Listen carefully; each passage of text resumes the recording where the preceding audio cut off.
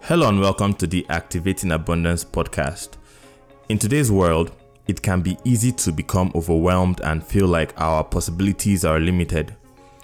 But the truth is that we all have the potential for limitless possibility if we learn how to recognize and overcome what psychologists refer to as possibility blindness.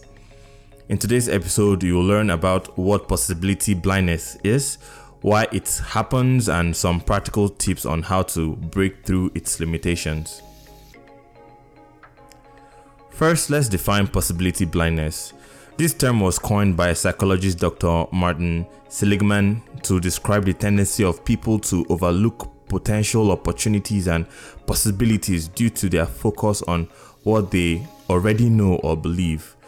So to put simply, it's a form of tunnel vision that can keep us from seeing our own capacity for success and growth. You see, at its core, possibility blindness is rooted in fear, specifically the fear of change or failure. We may be hesitant to take risks because we're afraid that things won't turn out as expected or that we'll disappoint ourselves if we fail. But this kind of thinking can prevent us from exploring new paths and expanding our horizons, which could lead to great rewards, right? Possibility blindness also affects how we view other people's successes and failures. You see, when someone else succeeds at something we've been working hard towards, it can be easy to feel jealous or bitter instead of recognizing their achievement as an example of what's possible for us too, or even celebrating with them. And on the flip side, when someone fails at something that seems simple enough for us to do well in comparison, it can make us assume there must have been some sort of disadvantage or some sort of advantage that they had over us, which led them down a different path than ours, which may not actually be true. See, in both cases, these kinds of thoughts are examples of possibility blindness in action, but thankfully there are ways around them. See, the first step is awareness. Being aware that you might be holding yourself back due to possibility blindness will help you become more mindful about your thought processes so that you don't get stuck in unhelpful patterns like jealousy or self-doubt. Secondly, try reframing your thoughts.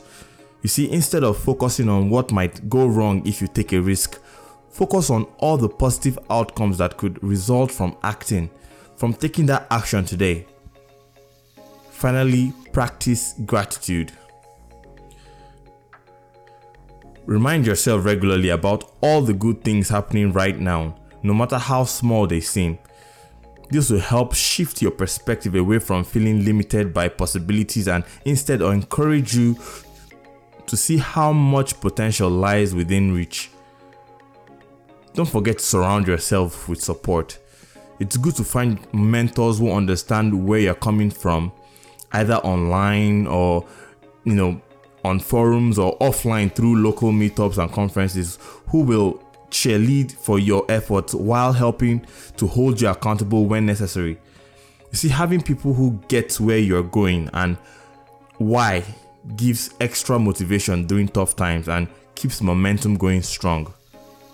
So don't forget, you have limitless potential inside you waiting for you to tap into it.